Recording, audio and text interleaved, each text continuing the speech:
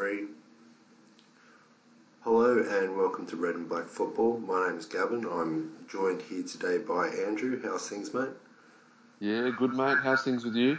I can't complain. I'd be a lot happier if the Wanderers would be able to hold on to a lead or onto a point for that matter. Yeah, definitely.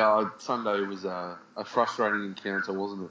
Yeah, it was. Well, one thing when you look at it over the last 3 games, and they've come in quick succession, it hasn't been 3 weeks, but we've thrown away 5 points essentially within 20 minutes. I think it was about 77 minutes or something like that when everything went wrong for us over in Perth. And we made it to about 86, 87 minutes in the 2 games before that, especially when you think against a very good Melbourne Victory team and against a Wellington team which had been on fire for the last 5-6 weeks. Those would have been both very credible points to take. That we couldn't hold on for those last few minutes is such a shame. And then over in Perth, when we were up 3-1, I was like, God, this is what it feels like to be a Wanderers fan again. It's like we're holding on to, we're playing great football, especially when you think that those goals that we got, we hit on the break, but they were taken first time. They weren't dinking around with the ball or passing backwards or anything like that. It was 1, 2, 3 in the back of the net. It was beautiful to watch, and we'll have a chat about some of the officiating decisions. I saw that Marcus came out and made a statement, and so he should. I thought the officiating was poor, but that doesn't go any way it doesn't fix the fact that we allowed them to breach our net 4 times, and we've certainly got some issues at the club. Yeah, there's lots to think about over the past few games, and what players need to be here, what players don't need to be here, and Babel and what he says and how he sets out the team. But I think we're going to get through it today, I hope. Yeah, that's it. Well, a couple of days ago, for those of you on our Facebook page, we put up a post, and I'll just read it out quickly. It's only a line. Podcast coming soon. What topics do you want discussed? Comment below. Now, we've picked out a couple here because there's some which are very, very good. And we'll start with Corey Anderson, who said, is Babel really as good as we originally thought? I'm not throwing shade, but Combell copped so much shit for the form, yet Babel is being protected from comments of how he spent money. He walked into a shit team. Combell literally said that our team was lazy and he lost the group and the fans. Babel said we are one of the worst in the league, and he's praised for saying it how it is. Now, it is a very fair criticism, in the sense that, Gombau got absolutely pilloried for coming in and, slating the system, slating the way things were, and attacking the players. Now, one thing, this didn't come out for many, many months. But when it did, it almost came out as an excuse. As it is with Babel, Babel has been very public with his criticisms and the like, and I think one major contrast is that we're coming out of the Popovic era. The club had basically been moulded by Popper. All the signings were by Popper. The way the club was run by Popper. Everything was Popper. As it is now, Babel's come into a state of flux. He's still got some of the signings there from Popovic. He's got signings that were made by Gombau. He's got signings that were made there by the club, not necessarily by a manager. And he's got some of his own signings. He's come into a tossed salad of a footballing environment. And there's demands on him. People want immediate results, and for me, I'm happy enough for him to come out and say, look, I don't have the group I want. If he's going to defend them, for instance, and say, no, I've got the team I want, then, well, I'm sorry, you've got to have results on the park. That said, how much time are we going to give him? If, for example, he does get the team he wants and we're coming 9th this time next year, then, seriously, it'll be build a bonfire. The pitchforks will be out for him. But I do believe that he needs to clean out the team, that he needs to select the ones that he can go forward with, and that he needs to he needs to be given a lot of latitude in the transfer market. What are your own thoughts on this one, Andrew? Yeah, I think it's interesting what you said. I think I do agree with the comment that we criticised Gombau for essentially the same reason that we're now not criticising Babel, but in a way that they both had to deal with their own problems with the squads. And as you said, when Gombau he came in partway through the season, a few games in, and it was Popovic's side. It wasn't his side. And in the January window, he only really got to sign Economides, I think, and that was about it, really. So, in Karuska, but his side was built by Popper. And now Babel is experiencing the exact same problem in that a lot of the signings were already pre-done because they were under the assumption that Gombau was still going to be here. And he was signing ex-Adelaide players that he liked in the league, left, right and centre, to build his style of play. And now he's gone and Babel's come in and he's really only had the chance to sign 3 players. And it is hard to tell, okay, he's only been able to sign 3 players and look at the results we have. But when you consider that it's not his squad and he is working with what he's got and he's made a few signings, but the signings that he's made, in my opinion, and I know some may disagree, but they've all been excellent. I mean, Alex is arguably one of the best number 10s in the league. He's been our best player in a very, very poor team all season. And even though we did well against Perth, you notice that him not there is a massive loss. Ziegler, even though he has been injured, he looks one of our better back 4 defenders, 100%. And then Yeboah, I mean, his first full 90 minutes, he gets 2 assists and scores a goal. They're all from Babel. So if it goes to show you that the pedigree of the man attracts the player, so this may go, okay, we don't have the money to spend on players, but if you have someone like a Marcus Babel, ex-Liverpool, ex-Bayern Munich legend, lots of coaching experience, he can ring up the phone to someone in Germany and say, look, are you interested in coming for an Australian trip for a year? And then we bring in these high-caliber players. The man as the coach can bring in some excellent signings, as we've seen with the 3 that he's made. So I have to agree that the criticism between the two it's a massive contrast, but I don't think we should be judging Babel too early. He has only been in the job, we're into round 14 now, so he's only been in the job for a couple of months, and I know the results haven't gone our way, but as we said in the intro, Sunday was refereeing disaster after refereeing disaster, and we've seen it all season. And now we sit here and we go, oh, well, we're 8th in the table, we're not really having our luck. But if the luck in certain situations changes, we could have been 7th, 6th, 5th, and it's hard for him because, like I said, he's not working with his squad. It's a squad that he's inherited. So I think it's too early to be judging Marcus Babel. He's had one window under his belt, the end of a window, transfer window, I mean, and he's having a little window now, and he's already said, I don't know if you saw the other day, Gav, but he's already said we don't have any more money to sign more players. Yeah. So he's screwed for the rest of the season, basically, because he can't clear out anyone else. So he's got to work with what he's got again. And, okay, he may work a miracle, but even if he doesn't, we need to be patient with this guy. He is an excellent coach. Seriously. Yeah, I agree with you, mate. It actually brings us on to a point from Mitchell Berry, who said how the club expects you to spend money on memberships and merch, but they don't spend money on the field. Now, first things first, going back on your point, it's not that the club doesn't have more money to spend, it's the club is not allowed to spend more money than it has. By the look of things, we've spent the salary cap. Now, if we've got value for money out of that, that's for the punters to complain about. Pretty much every club in the A-League, they spend the maximum of the domestic cap. I think that's union agreed and the like as well. You can't really go under it. Now the one thing is, fans aren't seeing value for money. I think this is a double-edged sword when you think that everyone's away from home.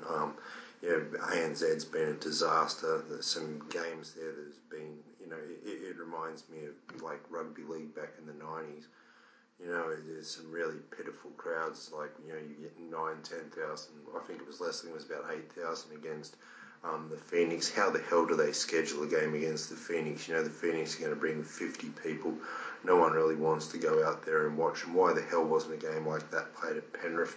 And you can't tell me that it's got to do with rugby league season or something like that, because there's no games in the rugby league for a few months.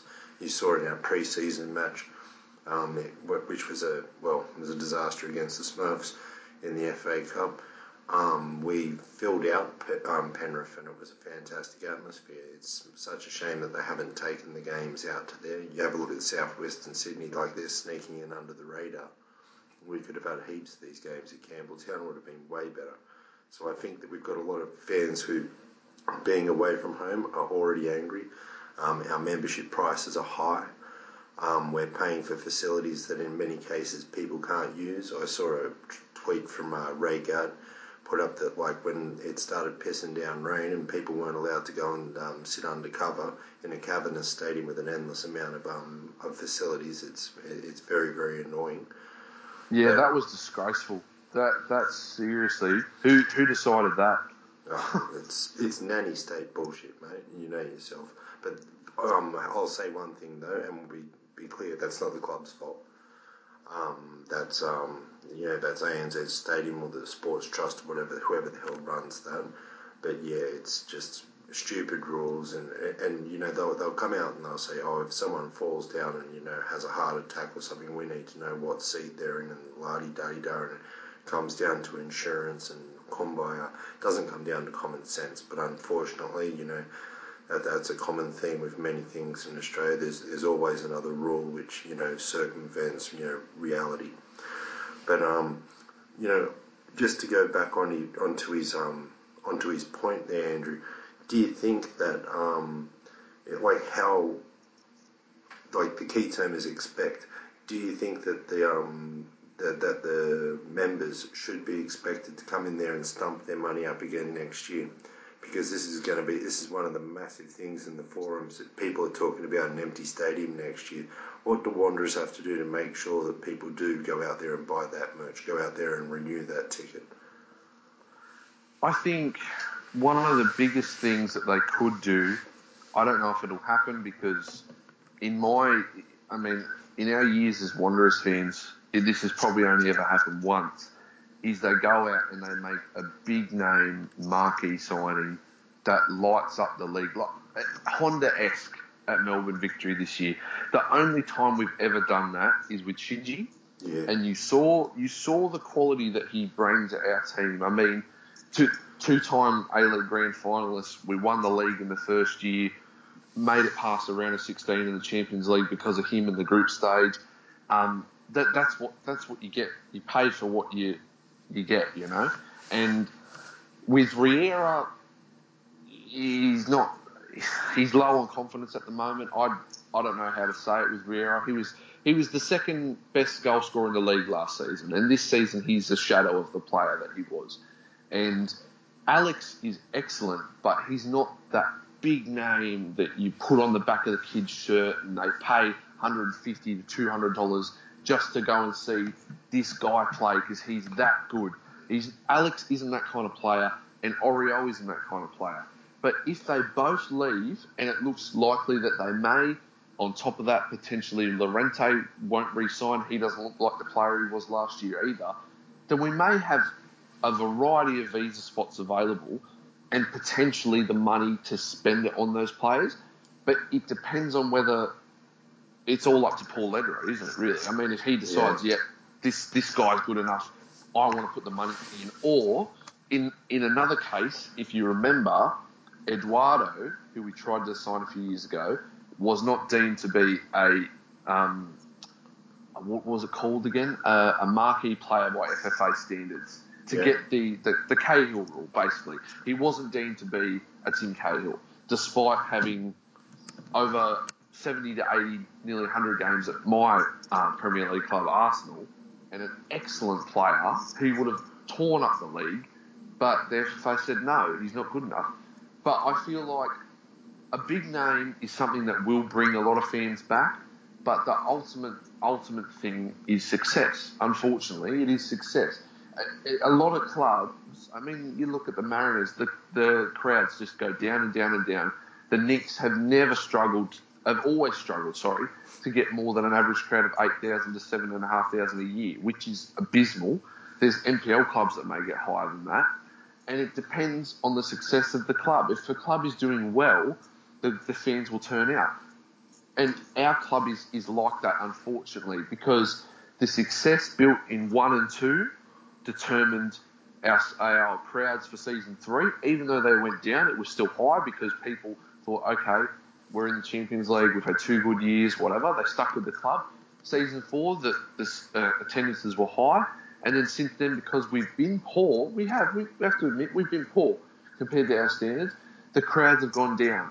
And this deluded sense from the club that, we're moving back to a new stadium and everyone's going to turn up because it's the new stadium and it's Parramatta and it's home and we're going to win every game, we're going to win the league. It's not going to be that easy, because since we were at Parramatta, every single team, bar maybe the Mariners and maybe the Brisbane Roar, has improved, significantly improved. It's going to be tough. But yeah. Yeah, that's true. Look, I think one thing, making your point there, mate, it's a case of spending money to make money. You know, for Mr. Lederer, when he's got this brand new shiny stadium and he's got a catchment of over 2 million people, he's got basically, you know, the cities of, he's basically got the state of South Australia and Western Australia as, you know, Western Sydney or Greater Western Sydney. He's got all of that market. The one thing is, like you were saying, people are going to go out there and spend that $150 on the top and get the name and the like on the back of it. You know, it needs to be a big name. If he wants to bring people in at $40 for a ticket, mate, that they're going to have to pay to go see a big name. There's going to have to be somewhere some of that wow factor. I remember season 1 and we were linked with going for Ballack. And I remember Sydney FC at the time said, you need to get some bling. And then we started calling them Bling FC and all the rest of it. As it was, we went for Shinji, and like, what a masterstroke that was. But we do need someone there. We need someone who's going to create a highlight reel. We need someone there that's that's an instantly recognised name, and that's someone, in my opinion, that we can get in a 2 or 3 year deal. Not someone who's 35 or 36, but someone who can take us to Wonderland and then hopefully, you know, re-establish the dynasty, if you like, because, you know, we've lost our way as a club recently. Yeah, I have to agree with you 100%. I think, you know, a big name will get people excited, will get people up for the new season, because let's be honest, I think the rest of the season, barring a miracle, is a write-off. So I think the thing to look forward to now is getting back to Parramatta and starting up anew next season. But stuff like that is what we need to have instant success, you know. Hey, look, one thing for yourself, mate, and for our listeners, it's the 15th day of January and we're already talking about October. Very true, very true. Seriously, mate, pass the Valium, eh? I want to go to bed. But but honestly, it's not even waiting for the end of the season. It's waiting till spring. Anyway, when we're in the summertime, you couldn't make it up. Let's see. We have here, it's a good question by Rene Silva. Can we find out the total playing squad value and how does it compare to the current top 4 teams in the league? I think I touched on this a bit. What I assume is, after going on what Marcus has said, that there's no more money available.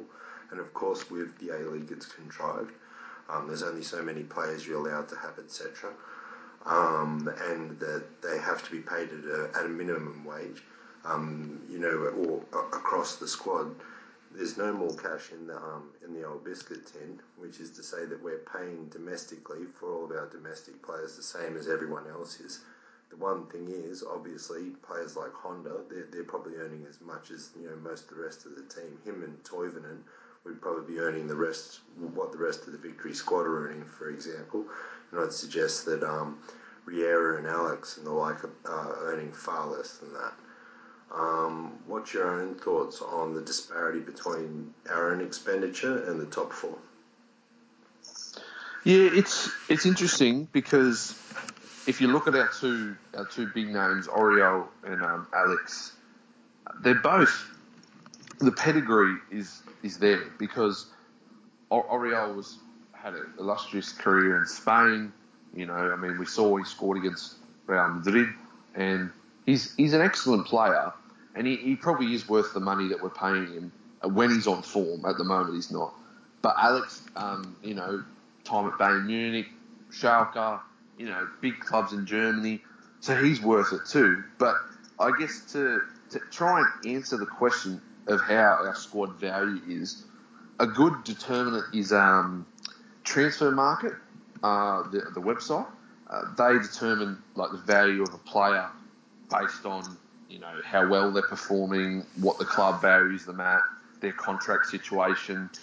So if you are interested, you can go onto that website. It's very obviously European focused, but I think it's got all the A-League in there as well. You can go on there yourself, have a look. Our best, you know, say Oriol is worth 750,000 Oz. Alex is probably worth 600,000 Oz.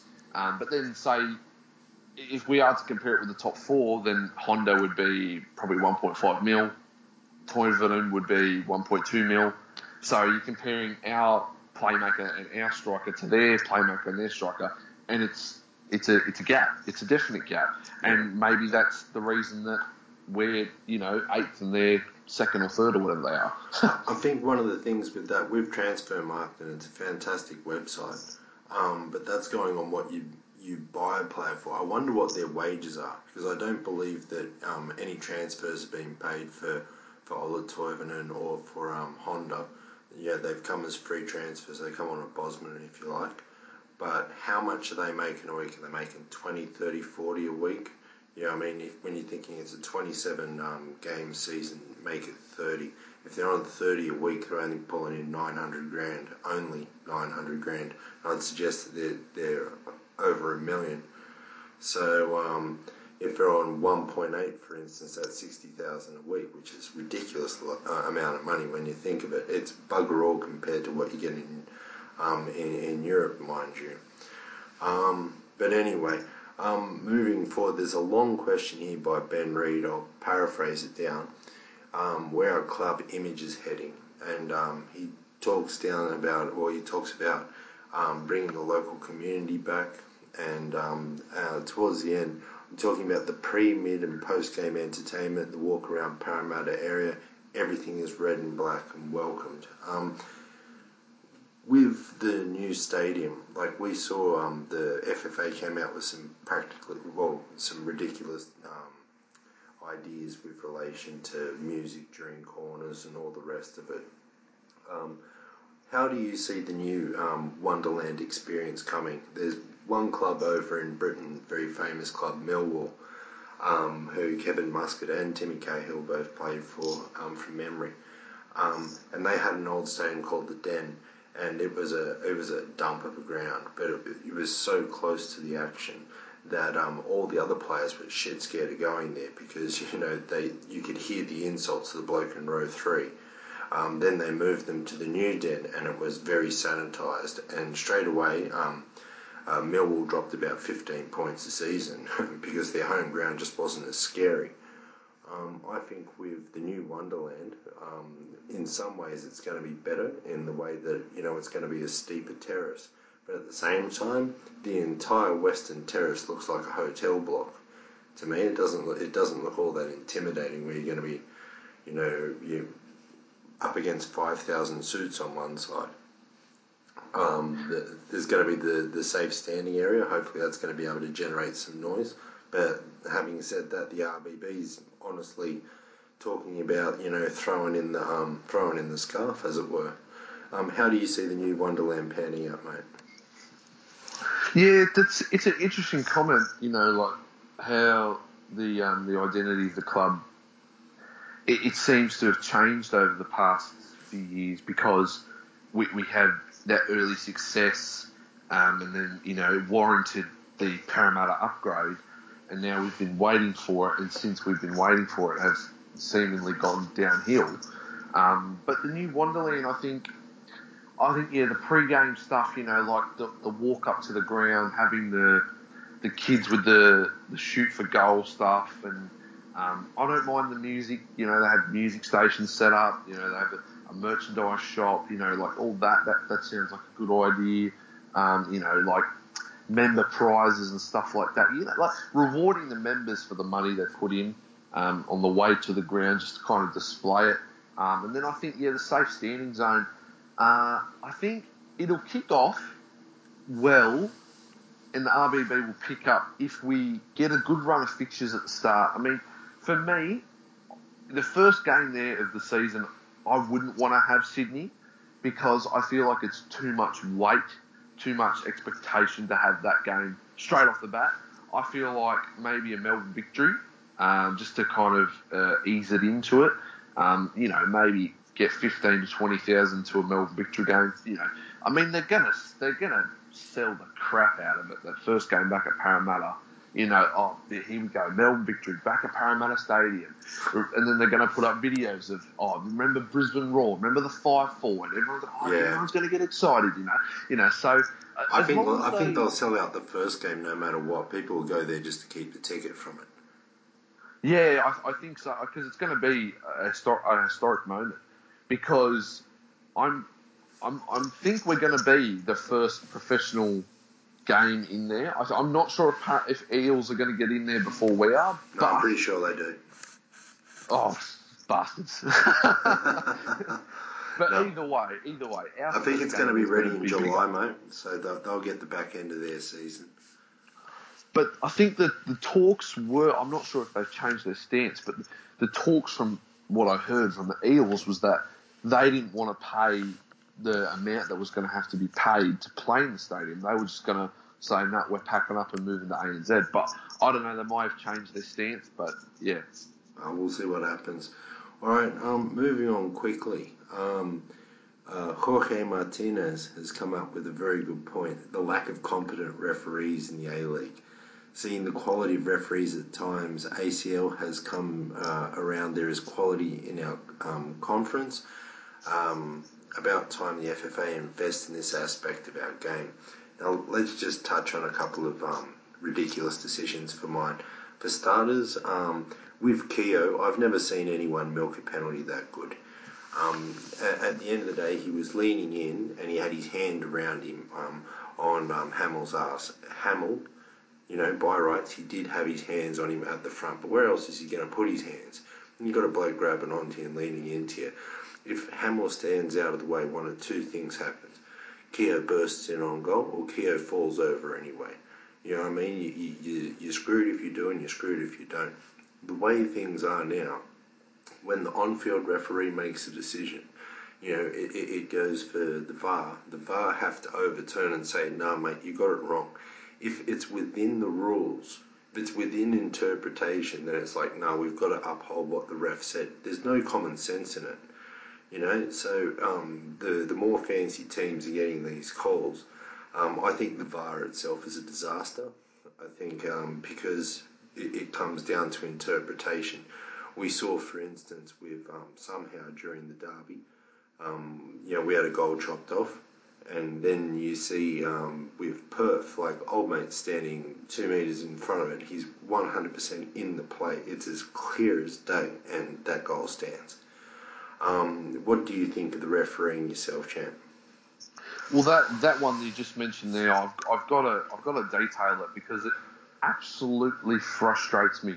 So if people don't remember, in Derby 1 at the SCG, our goal, Bonavati's goal, was removed because Sotirio was in an offside position during the play. He impeded Michael Zullo. Okay, 25 metres from the ball. Yeah.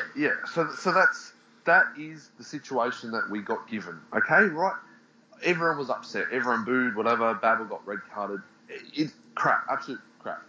But now we're in this situation here where we've just played Perth, and Castro's goal Jason Davidson was a metre offside, clearly offside. He's standing next to Suman, next to him, and next to Castro when he scores, yet that goal is not rubbed off. All of 4 or 5 metres from the goal line, mind you, as well. Straight in front. Yeah, and it's the same rule. It's the same rule as the Sotirio thing. So why are we getting the bad end of the stick in one situation, but the same situation occurs, and yet we still get the bad end of the stick? Like, we must be the unluckiest club in the league at the moment. We do not get absolutely anything from VAR. That penalty, like you said, I'm telling you now, Hamill could have put his hand on his shoulder, it would have fell. Yeah. Disgraceful. I can't stand it. Yeah, but this is the thing with that. If he put his hand on his shoulder, by rights there is contact inside the box. So within the interpretation of the laws, if the on-field decision is to walk him, then that is upheld because there is video evidence of the touch. You know, it doesn't come down to, oh, no, mate, he took a dive, he's just leaning in, oh, okay, overrule it. It comes down to he's made a call, and now you've got to find evidence which categorically friggin' dismisses that. There's always going to be contact in football. One thing that Babel said after Bacchus got the yellow card, he says, mate, basketball's harder than this. What are you on about? And it's true. Like, I mean, at the end of the day, we're seeing instances where cards are being given out for light challenges, and stuff like that's been completely overlooked. Again, the absolute softest penalty you ever see by Keogh, you know what I mean? Like, it's friggin' disgraceful in my opinion. But look, the whole VAR, it's a joke. And going back onto Jorge's, on his point, the FFA absolutely must put some money into this. It's got to train its referees up to a basic standard, into some consistency. If you get beaten by that rule one day and then you get let off by it the next, okay, fine. You get bitten by that rule one day and then that rule comes along, you get bitten anyway. Well, I'm sorry, you've got the opportunity to complain about the rule in general. Well, I think Babel's comments are 100% justified because he's probably thinking about that incident where he got red carded and thinking to himself, so here we are, and we've got a goal taken away from us, and now in this situation they've got given a goal. And I'm telling you now, because Castro was given these deathly eyes to the linesman, deathly eyes to the referee, because it was his goal and he's one of the marquee players in the league, he said, yeah, this is going to be a goal, and he made sure it was a goal. He was pressuring them 100%, and it's absolute crap. Yeah, look, the big boys always get the good calls, unfortunately, and unfortunately, it's terrible to say, but we are the big boys at the moment. Now, moving on, and it's an interesting one here by Robert Harrison. Can we discuss leadership in our squad and on the pitch? None in midfield and nothing of any note in defence. Is it time to hand the armband to someone else? But who? Now, this beckons a bigger question for mine, and that's all about Hamill. Is Hamill one of the players who's going to survive a clean out at the end of the year? I think Hamill's going to maintain the armband for the rest of the year, but I honestly believe he's playing for a contract. He's been a little bit inconsistent, and as well as this, as far as captaincy is concerned, he's not, when you need a captain, just lead from the front. Obviously, he is a defender, but we need someone to grab it by the scruff of the balls and say, okay, this is what's going to happen. He's not doing that role. But as Robert said, who the hell else are you going to give the armband to? There are absolutely no other standout candidates for leadership. Well, before the season started, I was calling for Vedran to be given the armband because he'd been excellent the season before, earned that big contract that he received, but this season he's lost his head. I don't know why, but he hasn't been with it. But Hamill, for me, he's a player that has always been criticised and ridiculed, and rightly so. At times he has been absolutely disgraceful in a Wanderers shirt. But I think on Sunday was one of his standout performances. He threw himself in front of the ball. He was everywhere. He was chasing down everything. But when you consider, okay, is he the type of defender that we want moving forward. I mean, he is still in his prime. I think he's only 25, 26, 27, so he still has years to come. But yeah, the armband, I couldn't see anyone else taking it because there's no leaders in there. There's no one who would say, "Yep, I'm going to take it and I'm going to lead this team." But I don't know. It's tough, you know. It's a good question. Yeah, I agree. It is a good question there by Robert. One thing, going back to the defence a little bit here, just myself, Tariq Elridge, mate, honestly, was absolutely nowhere on the weekend. He looks slow when he goes forward. He's the last one to come back. And other teams, mate, they've done their homework on this. They know that there's meters to be grabbed there. A couple of weeks ago, when there were four of us standing around in the box, it was Tariq Elridge that they against Wellington for their first goal. They targeted him, just walked straight past him and scored. He had fingerprints all over the goals that we leaked last weekend as well. So for mine, and this is the one thing with Hamill being your centre back and the like, you've got to bloody well, you run the line. You know, I was a crap footballer when I played, but I played 8 years of defence, 3 years up front. One thing I loved about being up front was I didn't have to listen to my centre back tell me where I had to stand. You know what I mean? But centre backs, their job is to scream at you and tell you where you're supposed to be. We're up, we're down, we're here, we're there. We look at the line. You know what I mean? And you can't have Tariq floating about like that. You know, and I don't know. It's one thing in the leadership that I think that, you know, he needs to crack the whip. On the other hand, who the hell have we got coming through from down in the youth league? Because whoever the hell's playing left back down there, you know, he's got to get a go in Tariq's spot for mine. Well, I guess this is a good segue into our squad, like what you and I would do if we were in Marcus Babbel's situation with the squad come seasons. And if we can run through each player, just give a little comment, keep, stay, why, if you want. Yeah. Well, we've been doing plenty of polls. You put plenty of polls up on the page, and they've been very, very well received. We've had plenty of comments and the like on that. We're going to get through the entire squad as well. As for our listeners, the ones that we've missed out, don't worry, we're going to put them up. One thing, just quickly, before we get on to another question here, is the how good have our youth been? I know Suman, he let in 4 goals and he spilled a couple of balls and this, that, the other. One thing was, in one of those goals, he was absolutely barreled and he was off on the ground. He still managed to pull a save off. The subsequent third shot went in. But, you know, he tried his heart out, that kid. I think he looked a lot better than Nizic. And, well, with Vedran, like, schoolboy errors have forced us to play a schoolboy in goals, you know. But I'm very, very impressed by the youth that have come through. Yeah, I think Suman, like you said, despite letting him forward, he made some good saves. He commanded his box well. He communicated well with his back four too. So he's looked good. And then you move through the squad. Tate Russell, he's been excellent since he's come in. He looks energetic. He wants to get up and down the pitch. He's got great passing for a right back. I've noticed that. So he's looked good. Keanu Bacchus, I think, has stepped up. I know a lot of people seem to criticise him, but I think he's stepped up. He's taken that midfield role really well, and he constantly is chasing down balls, constantly pressuring the players. He knows when to draw a foul. His match intelligence has grown a lot. Yeah.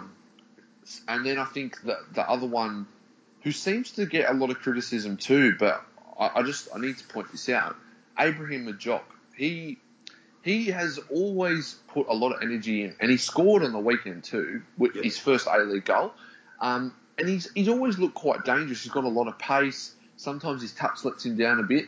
But I think what people have got to remember is in the youth league and at Mount Druitt Town Rangers, before he came to the Wanderers, he was a striker. He's always been a striker. But because we have Riera, we have Yeboah, we had I forget the name, Lachlan Scott. We had all these other strikers in front of him, essentially.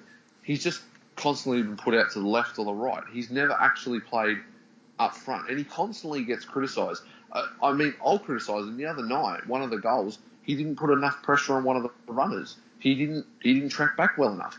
But to his defence, he's not a winger. He's a striker. He's used to just sitting and waiting for the ball, waiting for the opportunity to use his pace through the lines and go one-on-one with the keeper, like he did it in Melbourne Victory's game. He was one-on-one with Thomas and got unruly offside. So I think Majok's looked well. I mean, I know a lot of criticism comes his way, but he has a bright future. He really does. He just needs to play in his natural position. Well, one thing, going on your point there, mate. Do you see when he took the shot on the weekend, first time, as soon as it come there, boom, and put it straight past the keeper. Like at the end of the day, he looked very, very natural on the ball. Like you say, sometimes his touch does let him down, but when you're playing out in the wing or you're playing in midfield, it's a hell of a lot different to when you're a target man, when you're the big guy, and he's a lot taller than anyone else out there. He's big, he's strong. When he gets the ball, he uses all the toys. So I like him as well. I was going to say I'm very, very impressed by Majok. So hopefully we give him enough game time where, look, mate, if you stuff up and you miss a goal, you miss a sitter or something, you don't have to worry about this being the end of your run. Give him a bit of time, let him grow into the position. As it is, like we were saying a little while ago, this season's gone, mate. Our best bet is to try and come sixth, to become cannon fodder for whoever the hell comes up, to get us in the finals. There's no title pretensions there for Wanderers this year. This is a perfect time to be bloodying a hell of a lot of these young lads, and hopefully we see continued graft from them. Again, I thought Majok was being bloody good. Let's see. A couple of these now. David Abadia has talked about Hamill and Elric. We've already talked about that. Matt Skelton, potential players coming from the academy. We're just touching on that ourselves. He also says lower leagues. I don't think we've got any room to put players in. Let's see. He says here, who else do we have coming through? That would be interesting. It's one thing is that you don't get to see too much of the youth league. It's a pity that they don't put the entire league on TV. Let's see. Talk about how exciting Russell is progressing, and for sure Risdon will be finding it hard to get his spot back. Personally, I reckon Russell is doing a better job. Plus Yeboah's energy up front. Well, Yeboah, we've touched on that. His energy up front's been amazing. He's a big boy as well, eh? Yeah, you won't want to bump into him in a row. He'd drop you. And he's in the shoulders, though. He looks like he'd clout you in one go. I loved in his first game, though, that the Wellington player gave him a bit of cheek and tried to arc up to him, and he just punched him square in the back. He doesn't take any crap. I love it. Have a seat, mate. Have a seat. Yeah. But Russell again, he's been doing bloody good. One thing, there's been rumours with Risdon to Aston Villa. Have you heard those ones, Pat? Yeah, I think after the World Cup, I honestly thought because he did so well in the World Cup, I thought that's it, he's gone. He had rumours to a Russian club, a championship club, but I don't know if it was the deal fell through or he just wanted to stay, but he didn't move. And now he's had these rumours to Villa and apparently another championship side. I think it may have been Middlesbrough, but I'm not sure. But both of those sides would be a massive upgrade on us, let's be honest. Yeah. They're clubs that are aspiring to be back in the Premier League. I mean, Villa's a Premier League established club. Jednak's still there. So, I mean, I don't know why he wouldn't move. But let's just hypothetically say that he doesn't and he comes back from the Asian Cup and he eventually gets fit and you have Russell there. But I know this may sound strange, but with how Tariq and Llorente have played at left back, I wouldn't be against playing Risdon on the left and playing Russell on the right, because left back, at the moment, it's our problem area. Llorente and Tarek don't have the legs for it anymore. They don't get up as fast as they should. They don't track back as much as they should. They look out of the game after 55, 60 minutes. So when you have someone like Tate Russell coming through, and he's a natural right back, and he's playing so well, don't take him out of the team. Say to Risdon, look, you're a fullback. You can play on the left. You've got a decent left foot. You can do a job there. And it fixes our left back problem instantly. So, I mean, it's just a suggestion. I'd like to see it happen, but we'll wait and see. All right, one thing with that, mate. Seriously, the gaffer has come out and said that he doesn't have money to spend. We've been touching on it earlier that the salary cap has been spent. And one thing about Wanderers, we are a ruthless club when it comes to cutting contracts. There's worse things to do than drawing a line straight through Tarek Elrich and Raul Llorente's contracts now. While the window's open, there's still 16 days.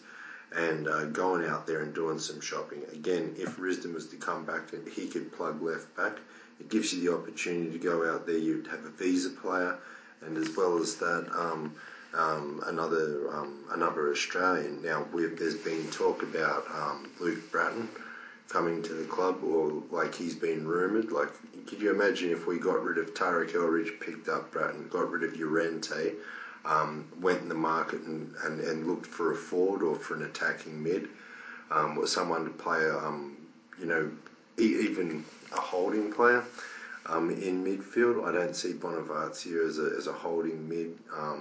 I don't really know who's playing that position, because no one seems to actually dominate and get into the fights there.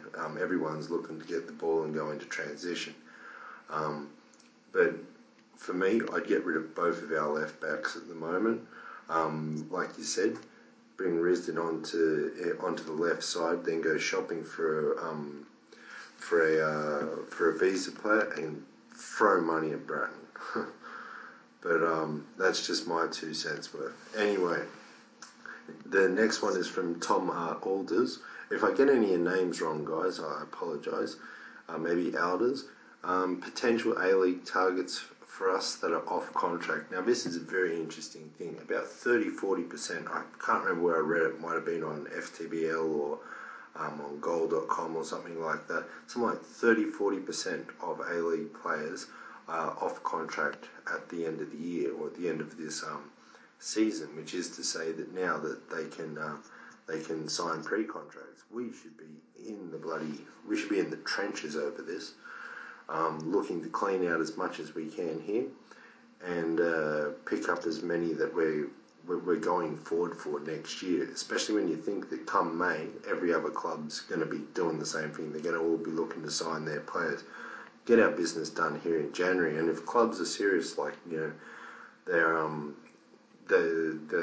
willing to let the player go, I can't understand why we are owned by a man worth $700 million and we can't pay anyone a fucking transfer fee. Can't give someone a couple $100,000. Every other football team on the fucking planet does it. You know what I mean? But we don't do it in the A-League. It's just mystifying to me. Yeah, I don't understand why we're in the situation that we are, but you're right. There are so many players that are coming off contract. I mean, the Bratton room is interesting. I think you're right. I think he would be improvement on our midfield. Not to say that Keanu and O'Doherty haven't done an excellent job in there, because O'Doherty's been great this year. Obviously, he's had some bad games. Same with Keanu, but an experienced A-League midfielder with those two would really, really help us a lot. I think the Fornaroli rumours, just to touch on them quickly, I think they were honestly just generated by us as fans. I think everybody just thought, Fornaroli's fallen out with Warren Joyce, let's go in for him. But the truth is, his wage demands and what City would want for him, it's not for us. I don't doubt the quality of Bruno Fornaroli. On his day, he's the best striker in the league, without a doubt. But I just don't see him coming to us. No, I don't either. The one thing is as well, it doesn't matter how good he is or how good he's been for other managers. This is, again, we've we can't as a supporter base or even as a football club buy players for this manager. The manager, like you said, he's a top class man, and he's got to be given his opportunity to bring in some targets. I liked your idea from earlier on in the pod, mate, when you said you can bring in some boys from Germany and the like, or from Europe. Hopefully he can go through his little Rolodex and he can bring some boys to the red and black.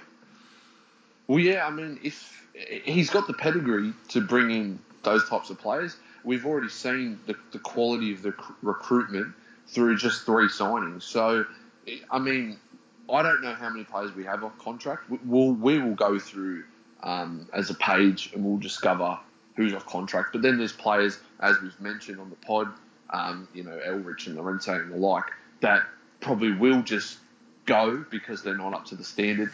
And then you've got to think, okay, who are they going to promote from the youth side as well? I mean, Russell's probably going to get a proper contract. Tass may get a proper contract. You've got Majock. You've got, Lachlan Scott's gone missing. I don't know where the hell he is, but he was looking good. He was looking good before. And then you've got John Roberts as well, who is probably the most exciting youth in Australia at the moment, but we're not playing him. I don't know why. So it's interesting how the squad's going to be made up. You've got these free transfers that we can go for. You've got players that we're going to have to cut their contracts. You've got the opportunity for money with Risdon and Riera. I don't think Riera will go now because he's been injured, so he'll probably stick around for the last 6 months. And then you've got, the youth that are coming through as well. So it's interesting. Yeah, it definitely is, mate. Well, on that, is there anything else that you'd like to bring up? Just one last thing. Like I said, do you want to just quickly, we'll go through the current squad and just give us a quick, in our opinion, in or out. Okay. So we'll start with backup goalkeeper Nizic. Out. Agree. Suman. He's got to stay for now. You've got to give him a little bit of time. Got to see more. Yeah. He's going to grow. That's it. Vedran. Oof. You've got to hope that this has just been like a brain fart and that he's going to get better again. You've got to give him between now and the end of the season. Yeah, keep. Elrich. Out. Agree. Lorente. Out. Yep. Risdon. It's going to be... How much longer has he got on his contract? He's only got until the end of the season. Look, put it this way. It doesn't matter if he goes or if he stays. He won't be here in May. After May, you can almost bet your bottom dollar on that. Yeah, so I think for me it's cash in now, take the offer, get the money. Yeah. Why not? Russell. Oh, he's got to stay. Yep. Hamill. Hamill, playing for his contract for mine. Yeah, I think keep, but sign more centre-backs. Yeah. Ziegler. Ziegler, God almighty, just like you were saying, he's been bloody awesome when he's played. It's just that he's not on the field long enough. Let's hope we can get some time out of him, but if he's going to be playing one game in 4, then he's got to go at the end of the year. Yeah, true. Bacchus? Bacchus, like you said, he's improved head over heels. Hopefully he keeps getting better. I think he's better than his brother already, so keep. Yep, agree. O'Doherty? Keep. Yep. Alex? Alex, again, I'd love just to see him play in every game. I think he's been fantastic. Definitely keep. Yeah, with Alex, I know he's definitely on a 1-year deal, so it's whether Babel can keep him or he decides, no, I can find someone better. It's interesting to see what happens with him, but for me, I agree. I'd keep him if we had the choice, yeah. True. Fitzgerald? Haven't seen enough of him, to be honest, but when he has played, he's played well. For now, it's keep. Yeah, I agree. Kamau? Definitely keep. I've really enjoyed watching Brucey play. I know he wasn't signed by... I know he was one of the ones Gombau brought over, but I know I find him exciting. I like his bursts of pace. He doesn't give up a ball either. He doesn't give up a lost cause. He's lots of energy. I like Brucey Kamau. Yeah, I agree. For me, it's interesting. He reminds me of a Wanderers winger of old, Yeah. A Yusuf Hersey, a Romeo Castellan, You know, he gets the ball and he drives at players and he tries to dribble around them. So, yeah, for me, he's got to stay. Riera. Riera, oof. Like you say, he's not the player he was last year, but at the same time, I can't remember the last time Wanderers had, you know, our go-to man there for 3 years in a row. It's gonna. We'll put it this way: if he stays on for another year, then I believe he's deserved it. Put it this way: the man should have won 5 derbies for Wanderers. We just haven't been able to hold on to his goals. So I think the quality's there. He's just through a patch at the minute. Yeah, I don't think he'll stay. I think his head's not there, and I think his confidence is low. So I think he probably will move on. If it's now at the end of the season, I think he's gone. But for me, I would keep him because you've still got Yeboah, but having him as well is great. Yeah. I guess we're just both going to say Yeboah, yes, because he only just came in. We're not going to judge him after one game. Oh mate, I've been very, very impressed by Yeboah. How long's his contract? 2.5 years. So that's fucking beautiful news. You just made me day. I think honestly, mate, I seriously think Yeboah is going to turn into a cult hero out West Sydney. Seriously, he's the sort of bloke. Oh mate, I'm going to swear here. He's got a bit of that Karen Bullitt about him. You know what I mean? He's got a bit of just that Westy Yobbo about him, but at the same time, like, you know, he doesn't have misspelled tattoos all over him and stuff like that. No, I agree. I think he's got that charisma about him, and he's quick and he fights and he's strong, and I think he's going to suit the style perfectly. Rolly Bonavazia. Bonavazia, mate, seriously, Bonavazia's a heartbeat. He's up, he's down, he's up, he's down. But when he's up, he's fantastic. When he's down, he's a statue. I don't know. I think he's another player who's playing for his position this year. Yeah, for me, considering how well he was at Wellington Phoenix, I think he's got to go. He hasn't lived up to it, and I think we can. He was for Wellington. Yeah, I think we can find. Like we've said on the pod, I think Babel can find someone, and Babel doesn't rate him too. I completely forgot. He's said before his first touch is horrible, and if Babel doesn't rate him, then he's probably out the door. Yeah, it's like I said. He's playing for a contract. He's got between now and May to show the form that we saw for years at bloody Wellington. If he was playing like that, he'd definitely be in. But he has to find that form for Mon. Yeah, exactly. Mahazi. I don't know. It's a hard one. Again, I like Mahazi, but I don't love him. So he's another player that he's gonna have to show the manager that he needs to be there. Yeah, I think if you bring in just a hypothetical Bratton or someone, I think he's gone because you've got 2 young central midfielders that are going to grow, and you've got an already A-League recognised midfielder. You don't need him, so go. But if we don't get someone like that, keep him for a squad player, I guess.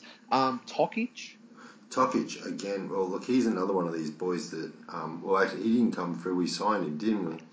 Yeah. But he hasn't played more than 4 or 5 games. Can't have played too many more. I haven't seen much of him.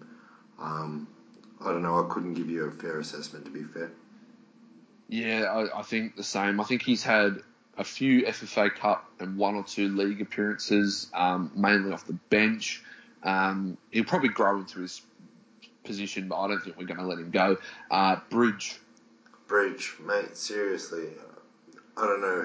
When has he played at all this year? What's the story? No. Every time you get an update online, is he'll be back in 2 weeks. He'll be back in 2 weeks. You know, by the time he's back on the field, we're going to be fighting it out for the spoon. I think he's a little bit too old. Again, he's not one for the manager. I don't know. I can't say bad things about Bridgie. I love Bridgie, but with the manager having to clean out the club, and he's going to need all hands on deck to improve us, I don't think he's the player to do it. Yeah, I think for me, he's got to go because last season you could see his age. He wasn't the same player. He was a shadow of the player that he formerly was with us. Yeah. And I mean, he has been injured all this season, but when you consider, okay, so we're going to pick him over, an exciting Bruce Kamau or a Fitzgerald who needs more game time or a Abraham Majok who's going to develop and grow. I just can't see him. Look, I'll be clear. I'll just clarify what I said. Look, just say if Bridge was healthy, I couldn't see him starting games. I'd see him as coming in on the 67th minute sort of thing.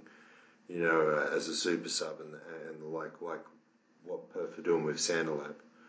I mean, I couldn't see him. I couldn't see him being the head striker unless we had 2 games in a week, sort of thing. Nah, that's it, because he just doesn't have the legs for it anymore. And then there's a few more youth players, but I won't go through them. And then the last one, the one that is the most interesting, obviously, Sotirio. Oh, God. Fucking, okay, SOS. While we were over there, didn't anyone fucking ask Popper if he wanted to bring him over? Okay, look, Poppy, you got 3 points. You want a side serving of Sotirio on the side of it, mate. Fair fucking dinkum. You left us and went to Turkey, then you've left Sotirio behind.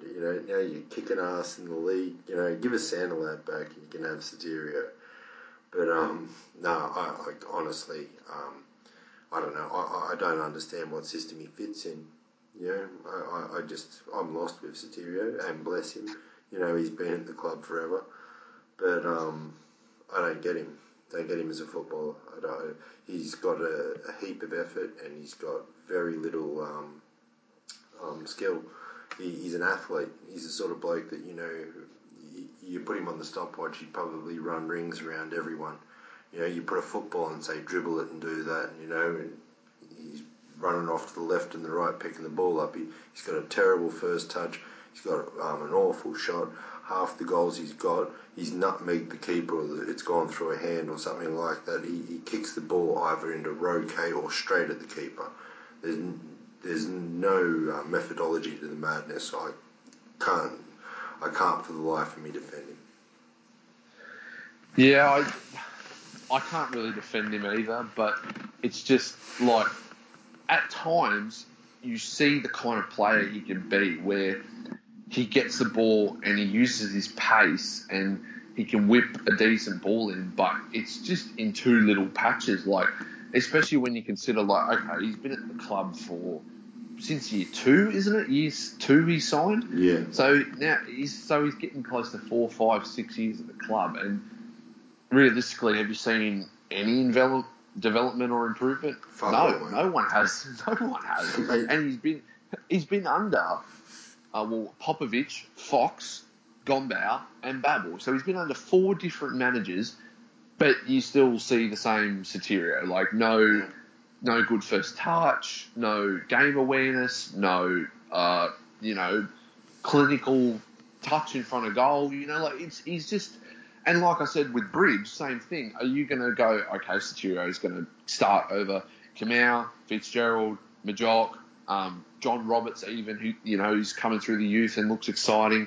And then, he's not going to start up front because you got potentially Riera, Yeboah. He's just... No.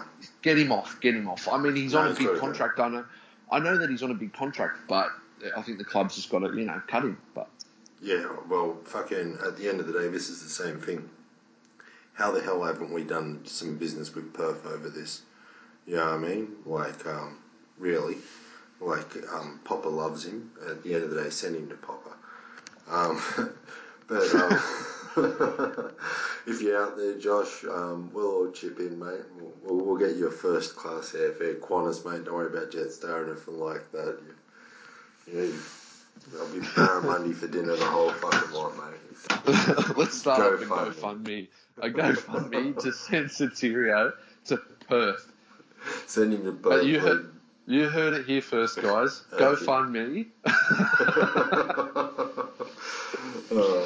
Well, what can you do, mate? Hey, look, at the end of the day, after a pretty brutal season so far, you got to laugh, and at the same time, you got to look at the positives. Let's go through them just quickly. There are plenty of players on that we both agreed, that boy's got to stay. It's not like we're getting rid of absolutely everyone, but there are obvious deficiencies in the squad, And, like I said earlier, the club is ruthless when it comes to cutting contracts, and it's something that's just going to have to be done again. For mine, I'm really hoping that Babel is playing a bit of smoke and mirrors, that he said, no, I can't sign anyone, there's no money for this, that, the other, and we wake up and fucking 6 of them are gone and 4 or 5 of them arrived. Like I said, you can get rid of Llorente and you've got a visa player there right away. Llorente has no future at the club. Elrich is finished. Like you were saying, Risdon can come in there and plug that left-hand side, for 6 months, then we can work out who we're going to put in there. The owner is not poor, you know what I mean? And but he is losing. You were talking about Gombau lost the club. He lost the dressing room. At the end of the day, Lederer is losing the stands, mate. And at $40 a head, that's a hell of a lot of money when you're talking about every 1,000 that don't come in there's 40,000 out of your pocket. Every 10,000, that's 400,000. That happens at 10 games, that's 4 million. You know what I mean? You want to put some money into the into the stands, and you've got to put money into the pitch. So hopefully the gaffer's backed. Hopefully we see a couple more Yeboahs and the like come into the club. And you never know. Finish an honourable 7th. I'll be 9th and above, and I'll be happy. I'm literally at this stage cheering for whoever the hell's playing fucking Brisbane and Central Coast Mariners. Which is just absolutely not good enough. It's not it's not our club. Yeah, it's not our club. It's we're in a bad state at the moment. But like you said, I think we've got to try and make the best for the rest of the season. And I mean, we've seen it this season already. Like the youth, that's probably been the highlight of the season. Is apart from Alex and how excellent he's been, probably the youth. I mean, Tate Russell's taken the league by storm the last 3 games. Like just playing our youth players. That I mean, I think people forget our youth side won the comp. Like they're the champions. They have the best youth team in Australia right now. Why don't we just get out there and play them? Well, essentially, this is what Babel's doing, because like he said, he's not going to spend, but he can promote. And I believe we're top of the league or very close to it, or top of our conference, or however the fuck it works, where they've broken it into 2 spots. On that, mate, on a positive, thanks very much for the chat today. Yeah, thanks, mate. It's been a lot of hot topics to discuss, a lot of controversy, but it's always good. Yeah. All right. Well, my name is Gavin, and on behalf of Andrew, we are Red and Black Football. We'll be back hopefully in a week or 2. We've both been very busy. We're going to get a couple of our other admins on. But stay tuned. You can follow us on Twitter at Red and Black TV, or we're on Facebook all the time, Red and Black Football, and our group is RBF. So by all means, jump on board and say hello. Tell us what you think. We will be posting this all over the place, and we'll be continuing to talk up Wanderers between now and October when we get the team that we're praying for. All right, Andrew. See you later, mate. See you, mate. Have a good one. All right, take it easy, mate. Bye. You too, mate. See ya.